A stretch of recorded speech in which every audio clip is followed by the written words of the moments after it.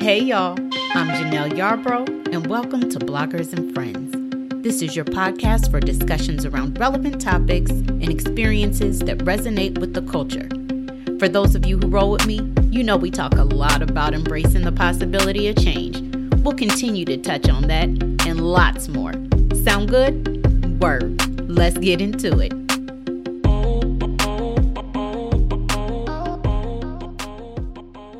Hey y'all. How are all of you beautiful humans doing today? Is everyone feeling good? I sure do hope so. I'll speak for myself. I'm feeling good, honey. Come on. So if anyone needs to borrow a little bit of my glitter to add a little sparkle to their day, I hope you find it here. Well, let's get this thing going, y'all. You know, every now and then when I see us growing in certain locations, I got to take a sec to show some love. In my last episode, I mentioned how our listenership in Texas is growing, and I feel like I shorted my Texas listeners by not doing my normal city-by-city shout-out. So this week, we're going to show proper love to Florida's big cousin, Texas. Shout out to Duncanville, Austin, Houston, San Antonio, Dallas, Elgin, Katy, Weatherford, Orange, Roanoke, Seagoville, Keller, and Irving, Texas. I see and appreciate y'all. To all of my listeners, new and returning, inside and outside of the United States, thank you for tuning in and being here with me today. As usual, y'all, I am grateful. Broken record time. Please keep sharing this podcast. Continue spreading the word and building this awesome community. Remember, you can text the link, share it in a post or a story. You can tell your friends about me, okay? We even dipped our little baby toe into the shallow ends of the TikTok waters. You can find me on there under Janelle.Renee, JENELLE.RENEE. Follow me, y'all. Anywho, my point is there are lots of ways to connect your folks to us and help spread the word. You know, this just may be the podcast they didn't know they needed. True. I guess it's that time of year, y'all. Folks are for real in full holiday mode. We are making a mad dash to the new year now, aren't we? Sheesh. In the office, everyone is solidifying their holiday time, including me. Plans are going into place, and it's not that we didn't know it was coming or that it felt far off, but I mean, I swear, the little big-headed children were just trick-or-treating, weren't they?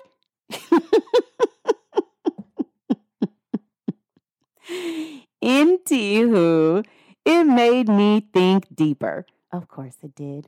Girl, hush. About a few things that have been brewing in this little head, this little mind of mine. The new year brings on this automatic season of reflection that some of us look forward to that signifies some level of newness or change or evolution, right? For some folks, this is in the form of resolutions. For some, it may be a vision board. Shout out to all the girlies who throw vision board parties. And for some, it may be in a personal and intimate declaration to themselves. Each of these are done in an effort to claim abundance, plot the course, manifest your wants and desires, and evolve as a human and in healing. I love all of that, honey. And I am here for every single part of the intentions people set forth in the spirit of progress and growth. As you begin to set for your annual rituals, there is one additional thing I would like for you to throw in the pot and encourage you to also include in your reflection. And that is the many ways that God has seen you to the other side of things. Challenges, loss, insecurities, illness, addictions, costly decisions, relationship turbulence, trauma, etc., right? And what His grace and faithfulness has meant to and for you. Then, my friends, I want you to think about how your journey, your experience, your testimony qualifies you to indeed be the messenger. Y'all trying to get into this with me or not? Word. Let's do it then. Come on. I am definitely one of those people who say that I am spiritual, not religious. Underscore. I repeat, not religious. So when I talk about God in conversation or on this platform, I am speaking from what I know to be true about my relationship with Him. And through that relationship, I believe that I am able to show up in the ways that we have all experienced Him. I am able to show up as love, to show up as kindness, to show up as a servant, and to show up as a perfectly flawed human who is able to extend and receive the fullness of grace. A short while ago, someone reached out to me and was giving me, some positive feedback on the podcast. I, for the record, love hearing from you all. I get messages about topics people would like to hear me talk about, questions people have, episodes that people loved, things people think that I can do better, and just general verbal high fives, So I was super grateful and appreciated them taking the time to reach out. But then they said, I didn't know you were into God like that. Ma'am, sir, ma'am. I paused. And for those of you who know me and know my blink game is strong, just know that my eyes were blinking, just fluttering, like I was trying to see my way through a whole dust storm. Y'all, the level of perplexedness. Girl, what? I know that's not a word, but it's gonna be one today, okay? As much as I appreciated the wonderful feedback and encouragement, honey, I was stuck. Like, what? What does that even mean? This got me thinking about those damn boxes and labels again, y'all. I told y'all I'm going to keep talking about them. As well as the way colonialism took the Bible, every Bible, and weaponized it. And like all other structures, it was utilized as a tool to create obedience, avenues of power, and otherism. Now, I'm going to spare y'all all of my thoughts around the many ways that this shows up in our world. I'm going to stay on track, y'all. I'm going to stay on track. What I want to talk about today is our ability to dodge and shed the boxes and labels. And rather than allowing folks to package you and put you in the place they see you in that fits into their assumptions and judgments, I want you to think about your unique lived experiences and how you are currently working through something or how you have come to the other side of something. And then I want you to think about how powerful your story is and the impact it could have on others if shared. Yeah. I've said it before many of times on and off this podcast, right? That I do not wish some of the things that I experienced in life, particularly as a child, on anyone. I don't believe that God inflicted hurt or harm on me, but what I do believe is that He had the foresight to see how I needed to be prepared in order to come to the other side of those things. And He gave me the tools that I needed. He equipped me with what I needed to get through those times, and I didn't even know, right? I know that I am who I am today because of the things that I have gone through, and by His grace, how I've come out on the other side. I'm an open book. Always have been and always will be. I'm pretty sure I've said it before that I have always felt powerful sharing my story. It has been freeing and empowering. I never felt as though my story could be hung over my head as a means of shame. Because, child, I can't do anything about the people who choose to judge me, who chose to judge me, whatever. label me, or place me in a box for what they think they know or knew about my life. But what I can do is realize the calling that God has placed on my life to be a person who creates spaces of belonging. I am blessed not just with the ability to storytell, but with the gift to create connection, community, and to make others feel seen. I am learning how to embrace this on a higher level. And truthfully, you all are part of that journey with me, with what we're building here.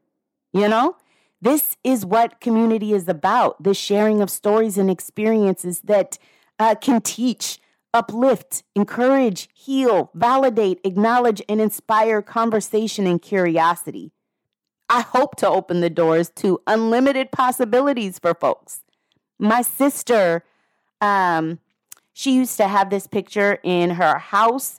She might still have this picture in her house. I'm shamed because I can't remember. What I do remember is going to her house and staring at this picture in a room and kind of just processing it, right? And you guys have probably seen this somewhere before. It's not some like unique saying, but it says, God does not call the qualified. He qualifies the called. I think about that picture often.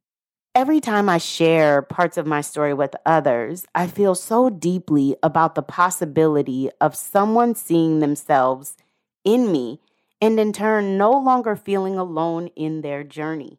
I feel so incredibly grateful that I have the courage to be vulnerable in a way that allows others to possibly find their strength through my words. I feel humbled that God is using me and my testimony in unique ways to reach those that may be buried under many of layers of armor. I can relate. I, over time, have come to understand the assignment. I am a messenger. It is because of Him and His mercy, love, and grace that I have been able to come through all that I have, and I don't need to fit into a box in order to qualify or validate, honey, my relationship with Him. I lean in and on Him, and because of the knowing that I have of His presence in my life, whether I felt deserving or not, I can articulate His love in a relatable way that resonates with people.